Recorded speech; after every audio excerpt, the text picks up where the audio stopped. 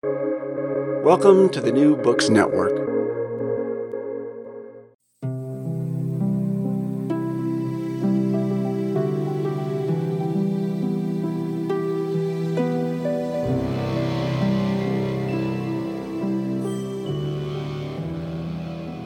Work that seeks to bridge human divides and work toward healing is difficult.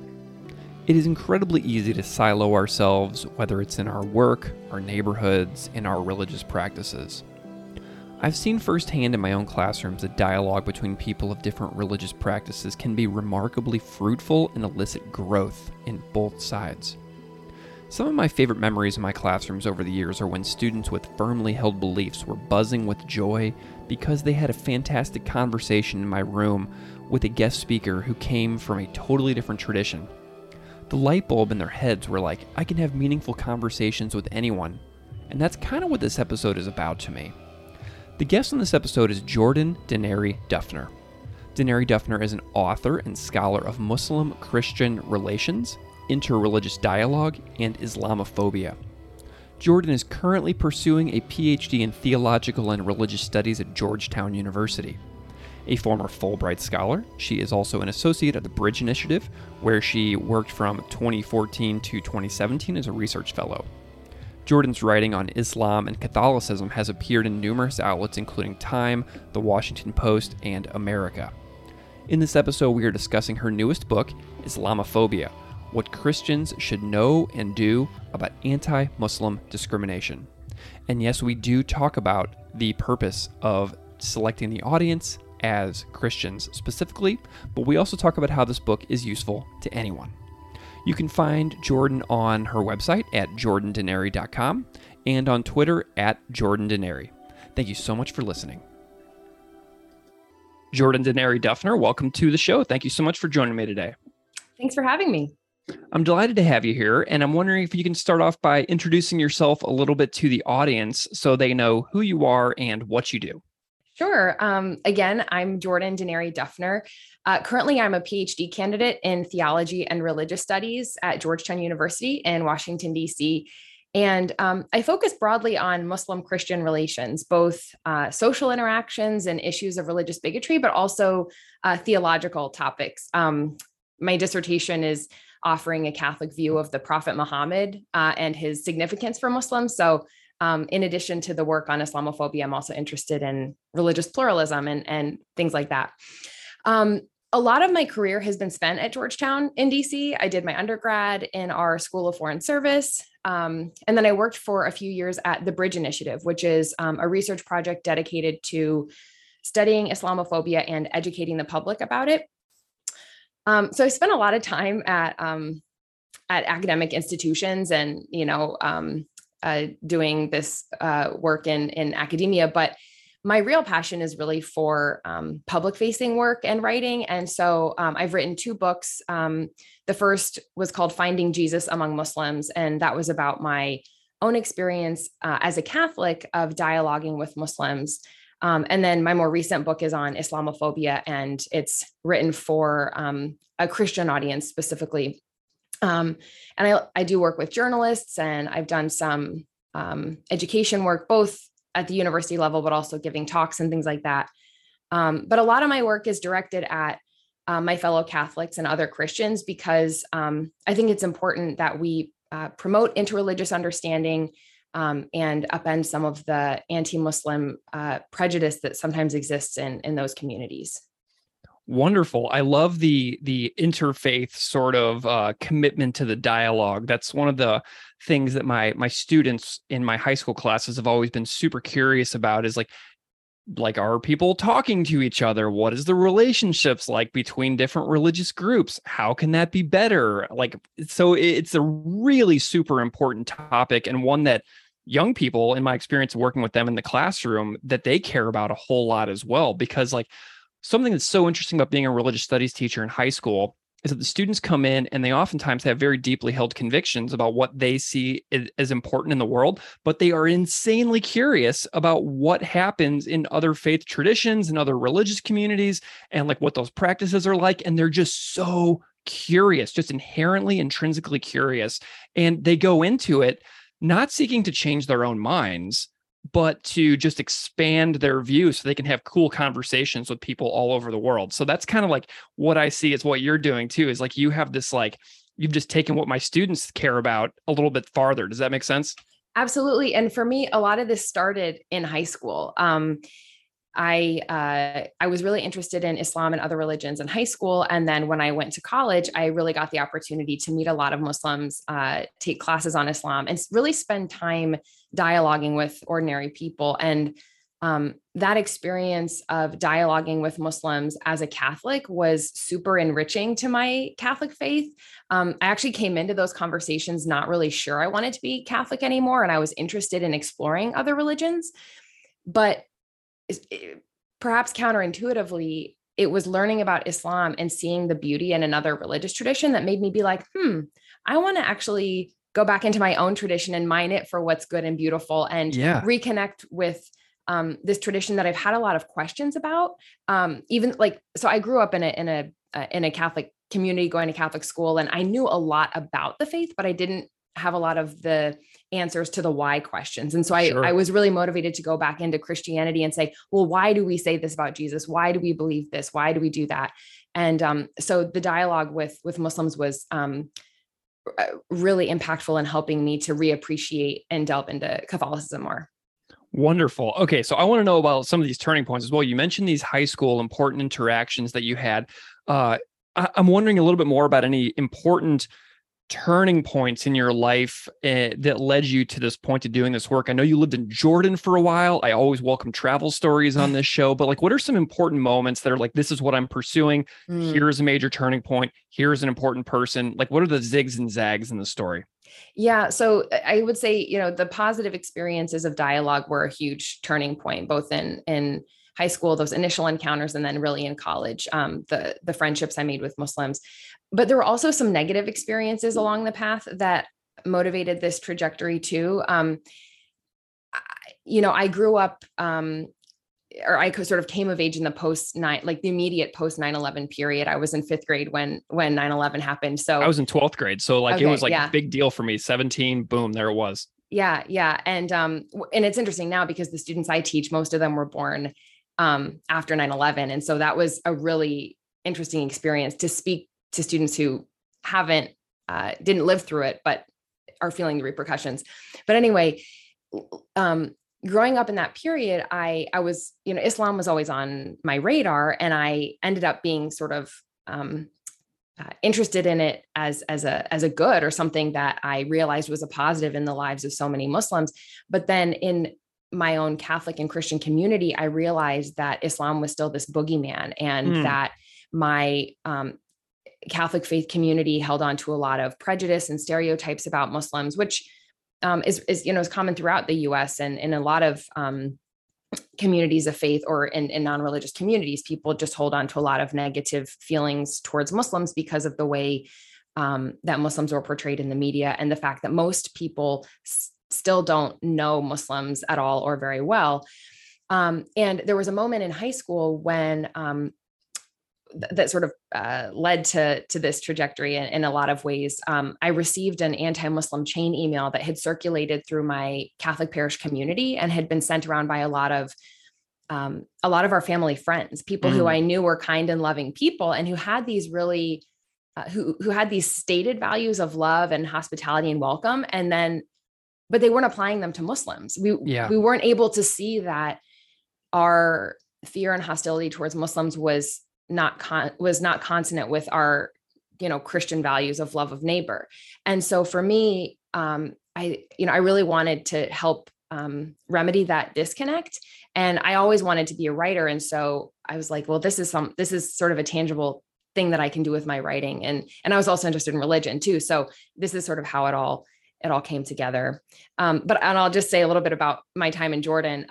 I did a typical undergrad study abroad trip or semester in Jordan. And then I went back when I was after undergrad to do a Fulbright research grant in Jordan. Oh, cool. And, so, I mean, one aspect of that was really wonderful was getting to know Muslims there, but also to know the Catholic community there. I ended up getting placed with a Catholic host family, which was not at all what I had expected when I moved to a Muslim majority country. But I loved actually getting to experience Catholicism in an Arabic speaking context and go to mass in Arabic and sort of live out my Catholicism in this new environment and this new sort of language and culture.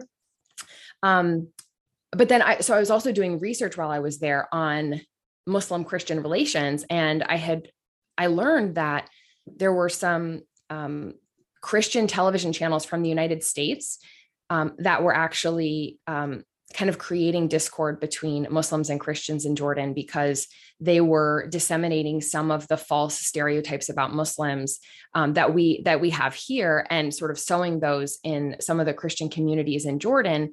And so it was creating this, it was creating distrust between Christian and Muslim communities that didn't really exist there before. And so that's what my research was on in Jordan.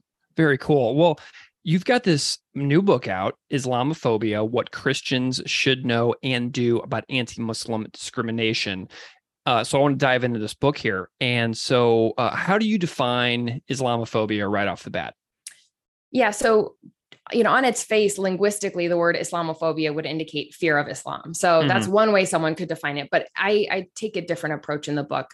My definition is prejudice and discrimination that targets people based on their perceived association with Islam and Muslims. Now, what does that mean? Because it's kind of a mouthful too. I'm trying to get at a few different things. First, I'm trying to include how people think and feel towards Muslims. So the attitudes that people have, the stereotypes they have, the prejudice, anti-Muslim ideology, those sorts of things. But I also am trying to include how people treat Muslims. So this could be like one-off instances of discrimination, hate crimes, things like that, but also institutionalized discrimination or sort of more structural issues of anti-Muslim bigotry. Islamophobia can be overt and blatant, but also subtle or not even conscious all the time. I talk a lot in the book about issues of implicit bias related to Islamophobia, and again, some of these more structural issues of discrimination. Another component of the definition is the perception that, or someone's perceived association with Islam, because the targets of Islamophobia are not always Muslim. Right. Oftentimes non-Muslims are perceived to be Muslim because of the way that they look, because of the way that they dress. So people like South Asians or other Arabs, people from a range of religious backgrounds or non-religious backgrounds end up being raced, quote unquote, as Muslim. They're perceived to be Muslim because, particularly in the West, we have this mental picture of what a Muslim looks like, even though Muslims are an incredibly diverse community, racially. Yeah. So those are some aspects of the definition of Islamophobia. And, it's not a perfect word linguistically. There's been a lot of debates in, among academics about whether or not, and activists actually, about whether or not this word is the right one. Some people propose other terms. I think Islamophobia is the right one because we need a word for this phenomenon. And this is the word that's already out there that people know. And, terms like anti-Semitism are also not linguistically perfect when we're talking about anti-Jewish discrimination, So I think we have to use a word, and even if it's not perfect, and Sure. I think Islamophobia is that word right now. Gotcha. Well, the audience of the book is very particular. So I was reading the title just a moment ago, and the subtitle is What Christians Should Know and Do. Tell me about the choice to specify a very certain audience as opposed to a broader audience that could encompass anyone. Why the narrowing down? Yeah. So, I hope that the book is accessible to people beyond the Christian community. But it is for sure. Yeah. I want to clarify that it definitely is. I felt like it was for sure. I'm glad. And I hope that teachers could use it in classrooms with really diverse students. But you're right. I wrote it specifically for a broadly Christian audience for a few reasons. One, because I thought it was important that there was a book on Islamophobia that spoke specifically to the hesitations that some Christians have about Islam and Muslims.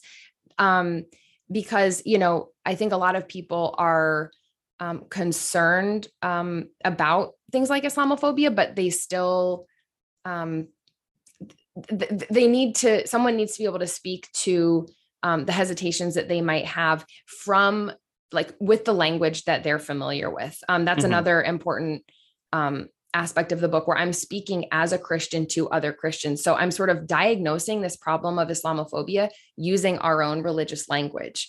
Obviously we can say that as human being, regardless of our religion, that religious bigotry is wrong, just sort of on a human level. But what I'm trying to say is that Islamophobia and other forms of religious bigotry go against our basic Christian values of love of neighbor. And, I elaborate on this in other ways as well.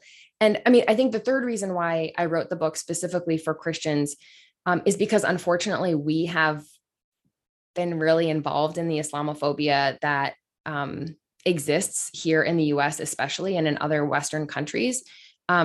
Christian communities have contributed a lot to Islamophobia. And because of that, I think we have a particular responsibility to learn about it and to work to break it down. And, I talk about in the book that, Muslims shouldn't have to advocate for themselves alone on this.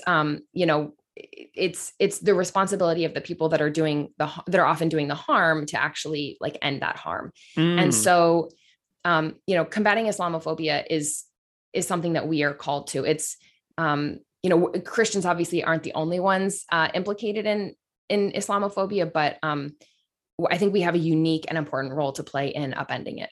We'll definitely talk about some specific examples of that in a little bit as well. I want to put a pin in that for a second, because I want to definitely come back to that as we get a little bit more into the book.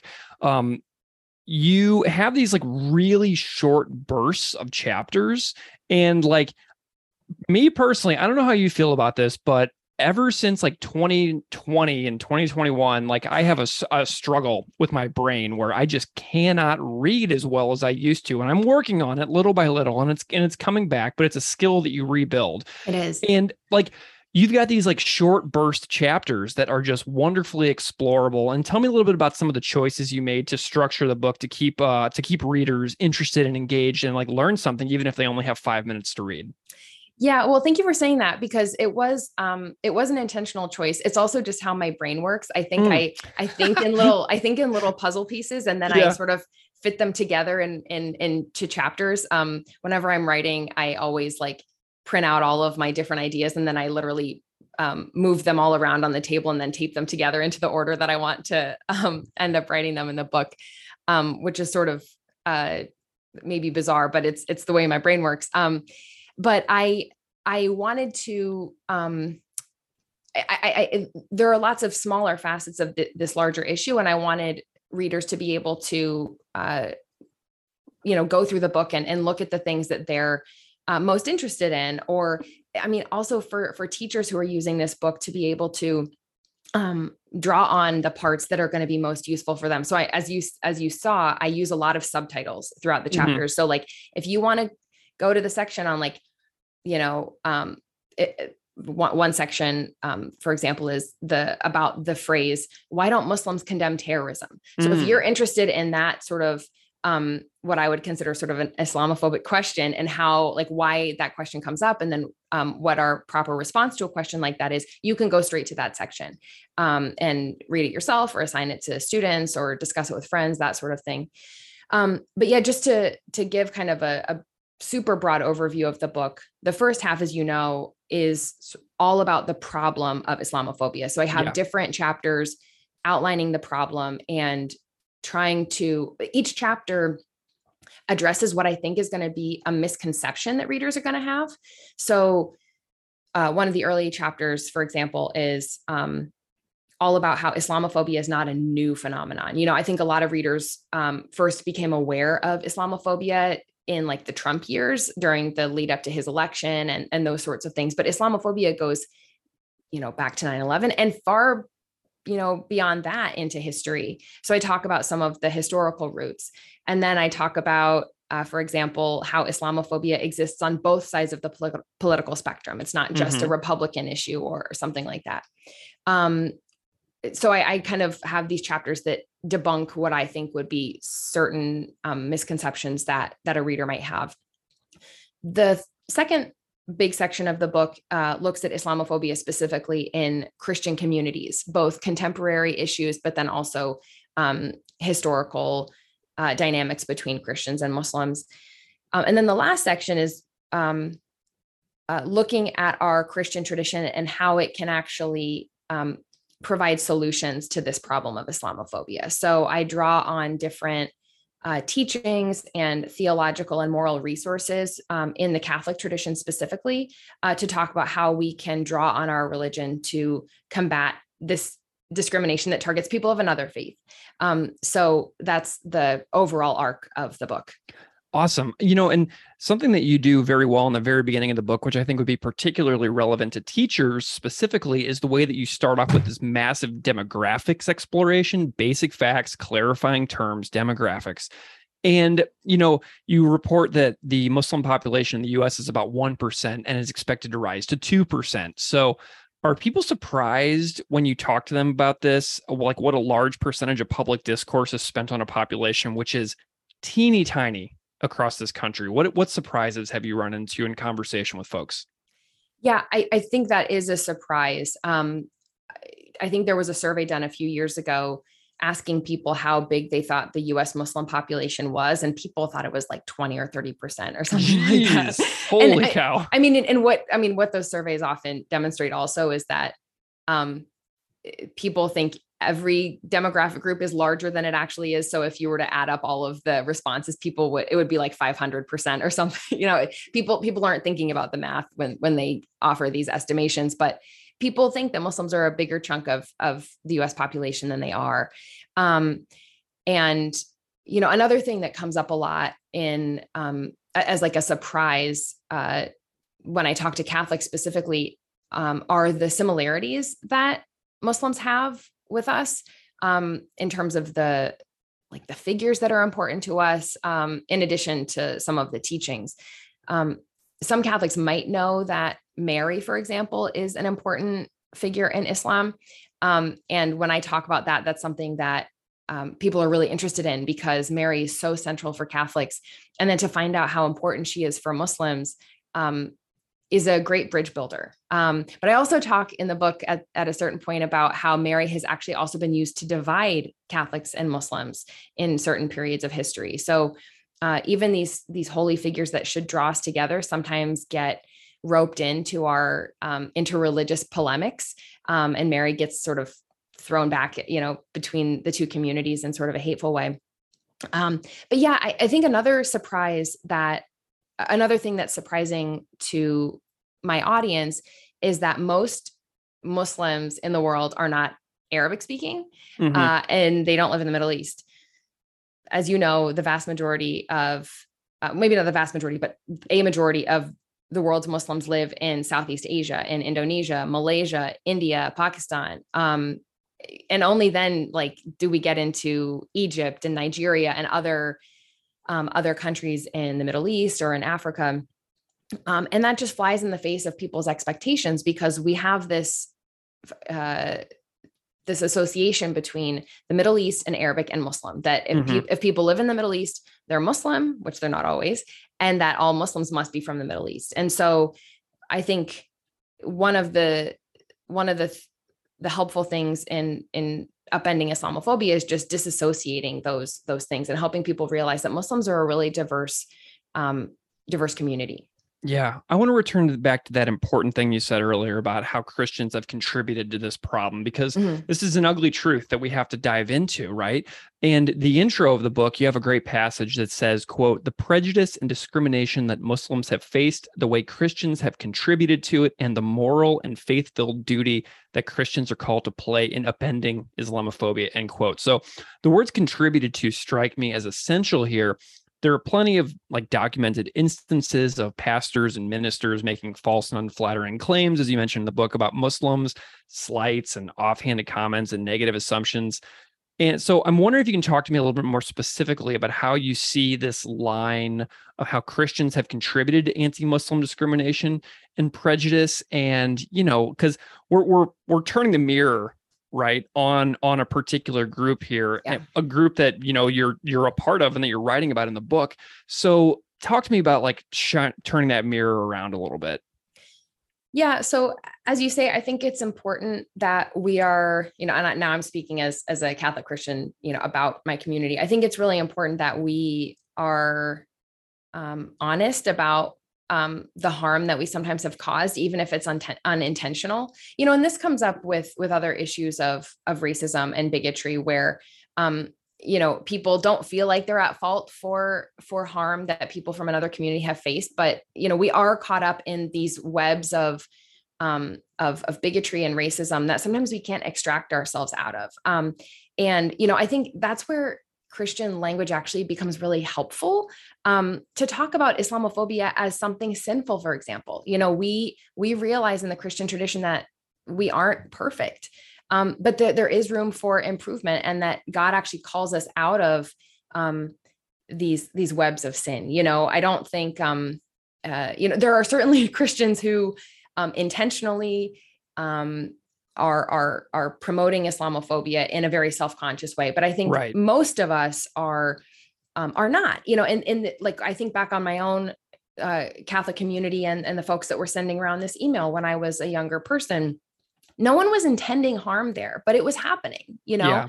And so, so I think it's important that we name these harms. And so one of the things that I do in the book is to give examples of some of the ways that Christian communities have been purveyors of Islamophobia. And I want to say that we aren't the only people who have an Islamophobia problem. Sure. Whether it's, atheists or Buddhists or Jews or Hindus. I mean, lots of different communities, have issues with Islamophobia. And of course, Muslims have their own challenges with bigotry in their community towards other groups. This is a human problem where we 100% scapegoat other communities, whether religious, racial, cultural, national. But I think that it's, particularly in the West, the history of Christian-Muslim relations has sort of led to some of the Islamophobia that we see. And a lot of the globalized Islamophobia that exists today has been informed and shaped particularly by like the Euro-American experience and the Euro-American stereotypes and issues. So we have a special role to play in upending Islamophobia. And, I'll just say, to give some examples from the book about the kinds of contemporary things I'm talking about. I talk a little bit about issues in the evangelical Christian community. This has been well documented by other writers, so I didn't spend a lot of time on it, but you have a lot of Protestant Christian leaders, particularly sort of in the like religious right movement, who have been intimately sort of intertwined with the Islamophobia industry. So, these bloggers and pundits and writers who sort of make a living off of demonizing Muslims and have really been given a platform in evangelical circles. But unfortunately, the same thing has also happened in Catholic communities. And that's one of the, I think, new things that I talk about in the book. I draw a lot of attention to the ways that the Islamophobia industry has actually gained a foothold in Catholic circles nowadays. And I give a number of examples of that. So it's important that Catholics know these things, though, because when Catholics go, when they want to read a book about Islam, they go to their local Catholic bookstore and they find a book by, a preeminent anti-Muslim writer that bookstore is carrying. And they don't realize that they're actually being fed misinformation. And so drawing attention to all of that is really crucial, because only when we have an understanding of the problem can we hope to, be a part of the solution, I think. And something that I also found very interesting in the book is the way that you mentioned that it's perpetuated by both the political right and the political left, which I think is worth examining. Do you have any thoughts that you'd like to say more on that? Because I found that to be intriguing and interesting. Yeah. And I speak at length about this in the book. We can just talk a little bit about it here, but we all know that, particularly during the 2016 election campaign and during the presidency of Donald Trump, Anti-Muslim rhetoric was a main feature of Republican GOP discourse and policy. And that even members of this sort of, or not members, but players in this Islamophobia industry were becoming government officials or people that government officials would go to for advice. So that's a very obvious way that Islamophobia exists on the political right, but it exists on the left too, just in more subtle ways. And I give a lot of examples in the book. Democratic politicians from Bill and Hillary Clinton to even Barack Obama at times would, not so much in rhetoric, but in policy, contribute to the harm of Muslims. I talk about other policies that, were ongoing during Democratic administrations, like the CVE program, countering violent extremism, which basically encouraged community members to report individuals to law enforcement if they were concerned about a threat of violence or terrorism. And these programs were primarily targeted at Muslim communities in the United States. I also think that some of the anti-Muslim stereotypes that exist are still really held among liberals, even people who might be nominally against Islamophobia or who might have been vocal about the Muslim ban under President Trump. They would have thought those things were wrong, but then they still hold on to some of the stereotypes about Muslims, like the idea that Muslim men are oppressive to women or those sorts of things. I mean, as I say in the book, some of the most Islamophobic comments I have ever heard out of the mouths of people have been from like your sort of stereotypical like coastal elite liberals, like your New York Times reading, or like California living, I don't know. So I think it's important that liberals in particular are self-reflective about these things. And I think a lot of the readers of my book are going to be people who are, well-intentioned and probably identify on more that side of the political spectrum. And it's important that we don't think that we're, so much better than the right because we were against Trump. It's like, no, you actually hold on to some of these things too. Yeah. And there's a lot of NIMBYism as well, too. There's a lot of, I see a lot of people, I live in a fairly well-to-do suburb in Buffalo, and I see a lot of very perfect yard signs, but I think that that's as far as the actions go. Putting a sign in a yard isn't like particularly making an all-white, super high property tax enclave a particularly better place, because it's still extremely exclusive and exclusionary, and access to the club is extremely hard. So there's definitely issues there. So I'm glad that you were willing to chat about that, because it's a fascinating topic for sure. Yeah. Talk to me about some of your observations of masjid vandalization in the US. I'm curious about some of these examples that stick out to you. Yeah. So, and for listeners who don't know, masjid is just the Arabic word for mosque, a place of prostration. So, I talk a lot in the book about vandalisms at mosques in the United States, which have been happening very frequently since September 11th, 20 plus years ago. And they don't really make the news that often anymore, but they still do happen. And unfortunately, they often happen around Muslim holy days. One of the unintentional side effects, I think, of increased media coverage of Muslims during their holy seasons is that it actually draws attention to these communities. And then people who, are, people who have negative feelings towards Muslims and are violent and hateful will go and attack these mosques. So we have things like arson and vandalism. And, I also talk about cases where like local anti-Muslim groups have gone to mosques pretending that they're interested to come for like a field trip and to learn. And then they will sort of harass the leaders of the mosque and things like that. And it's just very sad. I mean, so many religious communities face these sorts of things in different periods, and and it's tragic whenever it happens. I've also been really heartened, though, and I talk about these stories in the book, where Christians and others will help clean up afterwards. I open the book with an anecdote of anti-Muslim vandalism at a mosque, and someone sprayed crosses all over the mosque, and other hateful, like hateful words like Muslims go home and things like that. So the act was perpetrated by a Christian, but then the local Christian community, like within a few hours, came and helped remove the graffiti from the mosque and those sorts of things. And so it just goes to show how there's a lot of harm that's being committed, but also people are stepping up, and I think increasingly so. And that's really hopeful too.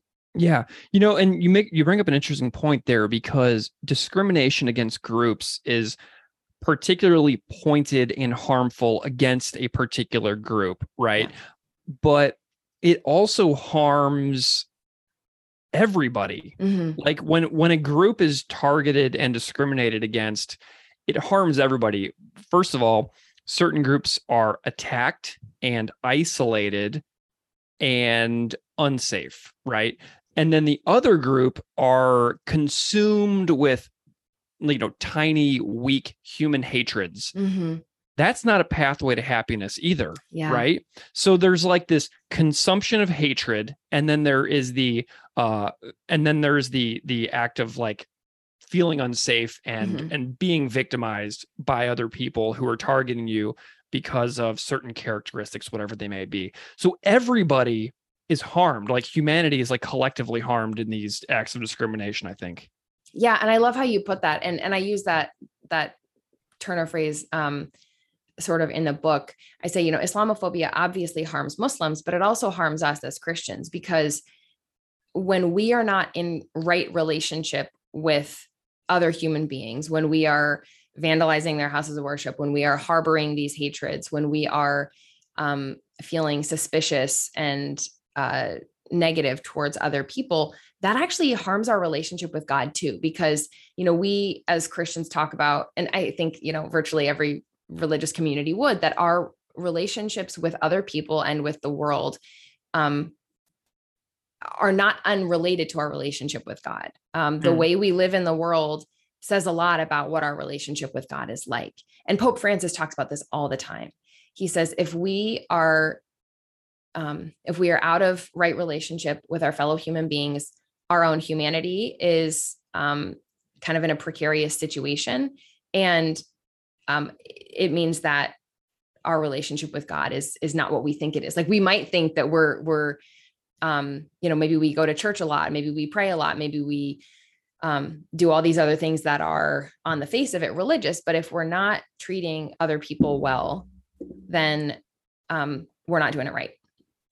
And an interesting thing about this for me, just as somebody who does this show, is that I don't do a lot of episodes on this show that have like a theological orientation. Mm-hmm. It's usually like, just professors in academic departments talking about like their books on Harvard University Press. So this is kind of a different slant for me. So this is really interesting to hear the personal story of someone committed to doing interfaith work to make all communities stronger. Like this is very refreshing for me. I'm having a great time. So, I am curious about, that you have a section in the book called Why Me? Mm-hmm. Right? Talk to me about that section, because I think it's super important to say to listeners, like why me? Like, mm-hmm. why am I doing this particular work as a representative of my community, reaching out to other communities? Like, why you? And, tell me a little bit about that. Yeah. I mean, and it's sort of a debate in the world of interfaith advocacy and stuff. Who should be doing this work? Should it be people from the affected community, or should it be people from outside the community who want to help? And there are really compelling arguments on both sides. And I think it's sort of a both and approach. We need, we need to constantly be lifting up Muslim voices and centering Muslim voices. And, I have learned what I have learned from Muslims, so much of the book is informed by Muslim experience, by Muslim expertise. And that's super important. At the same time, I'm afraid that my Catholic faith community needs to hear it from someone that comes from that community. Unfortunately, a lot of people in my faith community, whether they admit it or not, are not going to be as willing to listen to somebody who's Muslim when it comes to these sorts of things. And honestly, a lot of my Muslim friends have told me, I don't necessarily want to go into your church and beg the people to see me as human. That's your job, you know? And I'm like, yeah, it is my job. Like, you shouldn't have to do that. That's my responsibility. So it takes guts too, for you to do that. I mean, it really does. Well, and it's not always fun. And I have been called a traitor to my own religion more times than I can count. I can't imagine how unfun it actually is. There are times where it is not fun. And, it's been straight up scary at times because Catholics in the Islamophobia industry have gone after me specifically and, drug my family into it and stuff like that. And that's not, that it just straight up scary sometimes, but, it also, all those things also pale in comparison to the experiences of prejudice and discrimination that my Muslim friends face. I mean, I don't walk around being scared that someone is going to attack me because of the way I look, or right. I don't worry about being in church and someone coming and shooting it up during the Christmas Eve mass or something like that, even though increasingly these things are happening to every community. Like no one is safe. Right. So, beside that, but, I also just feel like it's a personal calling. I have had these experiences that, just have led me to feel like this is the particular contribution that I can make. And, I come from I'm a Jesuit educated Catholic, and the Jesuits are an order of priests founded by St. Ignatius of Loyola in the 1500s. And one of the sort of hallmarks of this community is that we have to discover our vocation. And by that, it's not just becoming a priest or a nun or a married person, but what is God calling me to? And there's this idea that God's desires for you and your own talents and desires and wishes can be in alignment, and where those things are in concert, that's sort of what our role in our individual vocation is. And so for me, this is that. And for other Catholics, it's other things. I have friends who do immigration work and work on the environment. My husband is a public defender, very much feeling called to do that work for people who are, accused of committing crimes and need fair representation. And so that's sort of the answer to the why me. One of the most fantastic professions in this country, the public defenders, extremely undervalued, constitutionally necessary, a wonderful group of extremely underpaid and overworked people who deserve so much more attention and care and respect than they actually get. So I am massively pro public defender. And I just wanted to say that real quick, because I think it's an awesome career. Thank you. And I'll say that if people read the book, they'll know from the first pages that I talk about it, because that's my husband's job. And I feel like there actually is a lot that we have in common in our professions, because people will ask him, why do you defend those people? Which is sort of a question that I get too sometimes. You're Christian. Why are you defending those Muslim terrorists? I mean, it's the same sort of skepticism that people have towards both of these demonized communities. So, yeah. Talk to me a little bit about, running some of the stories in the book past Muslims. I'm curious about any dialogue or reviewing or anything like that to make sure that the book was as good as you could possibly get it, being an outsider to that community. Yeah, that was super important. And it's something that I've implemented with both of my books. I had Muslim colleagues and friends read different sections of the book depending on their expertise and those sorts of things. So that was really helpful. And sometimes they would come back with pretty big suggestions or edits, or, you're missing this, or what about this part? That kind of thing. Also, as you know, the book has a lot of anecdotes and personal experiences that I recount of pretty traumatic things that people have gone through. Some of those things are just publicly available in like news media. But a lot of them were like personal stories that friends actually shared with me. So I wrote up a draft. I would then send them the draft. What do you think? Recognizing that this isn't easy to talk about these things. It's really important. And that's why I did recount a lot of these really kind of negative stories in the book, because I think it's important that my community is aware of the harm that's being committed. But it's not easy. And actually, I realized that if this book is used in courses, that a lot of this material can be really kind of triggering for a lot of people, regardless of whether or not you're Muslim. I mean, reading story after story of hate crimes and things does not make for good reading. And so I do, I have a section at the beginning of the book where I sort of warn readers about that. And, I always encourage like other educators to like let your students like skip parts if they want, because it's not fun to read about these things in many cases. And there's a lot of trauma in the world all of the time, right? Anybody with the internet is constantly being exposed to new atrocities occurring either down the street or on the other side of the world. Like it's just the way that our society is now. So that's a really good point. One of the things that I like so much about your work is that as a person with a particular religious practice, a committed religious practice, you are nonetheless committed to learning about other traditions, right? And I'm wondering if you can say a little bit about why, in general, you think that learning about other religions is important, regardless of one's own spiritual practice. Yeah, I'm thinking a lot about my students from the class that I taught last semester, and answering this question, because I was teaching an intro to Islam class at Georgetown, and I had 28 students from all these different backgrounds. And, I'm sure a lot of them came in with really different reasons for taking the course.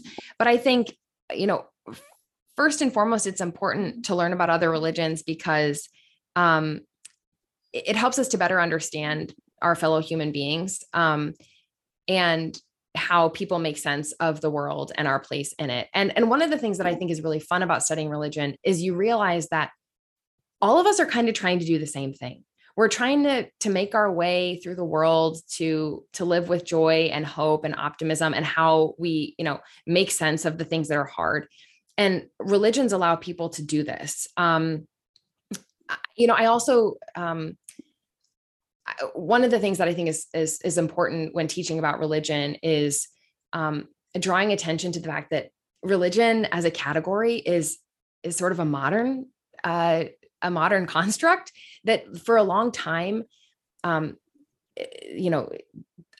human family did not categorize religion as something separate from the rest of their life. There wasn't this idea of like the religious and the secular. This is something that came out of the Enlightenment. Like before, people just lived, and religion wasn't its own thing. It was just, it seeped into the rest of their life. And so, and I think it's important for students to understand that today, that even if they don't identify as religious, like religion, impacts all of us. And even if you're not, like a practicing Christian, for example, you're trying to sort of make your way through the world in ways that might not be too different from someone who's Christian. You might have different language that you use to talk about how you think about the world and your place in it, but we're all trying to do the same thing. I would say for me specifically, as someone who, tries to have a relationship with God or tries to like make a home in a religious community, I find learning about other religions really impactful and important, because I do learn something about God from that exploration and that journey. I don't think that Catholicism or Christianity has the monopoly on wisdom or truth. We have our own particular way of talking about it, and we have a system for sort of making sense of the world with reference to Jesus. But that doesn't mean that that God isn't working in other religious communities. And I have learned a lot about God from Muslims. And so for me, as someone situated in the Catholic Church, there's still a lot of value in going beyond that to learn. I love it. Well, Jordan, what's next for you? What are you working on? I'm working on my dissertation. Yay. I am not allowed to write any other books before I finish my dissertation. Love it. But I'm still, active in the public space and doing talks and writing smaller things here and there. So yeah, people can look for articles and things like that that'll be coming out in the next while. Is there a place where people can connect with you online if they want to get in touch or follow along? Absolutely. I'm on Twitter and Facebook and Instagram. I also have a personal website that people can easily find through Google. And I'm probably going to be launching a Substack newsletter at some point in the future. And then my 2 books, which are easily Googleable also. Perfect. Well, Jordan Denary Duffner, thank you so much for joining me. It's been a real pleasure today. Yeah, it's been great, Greg. Thank you.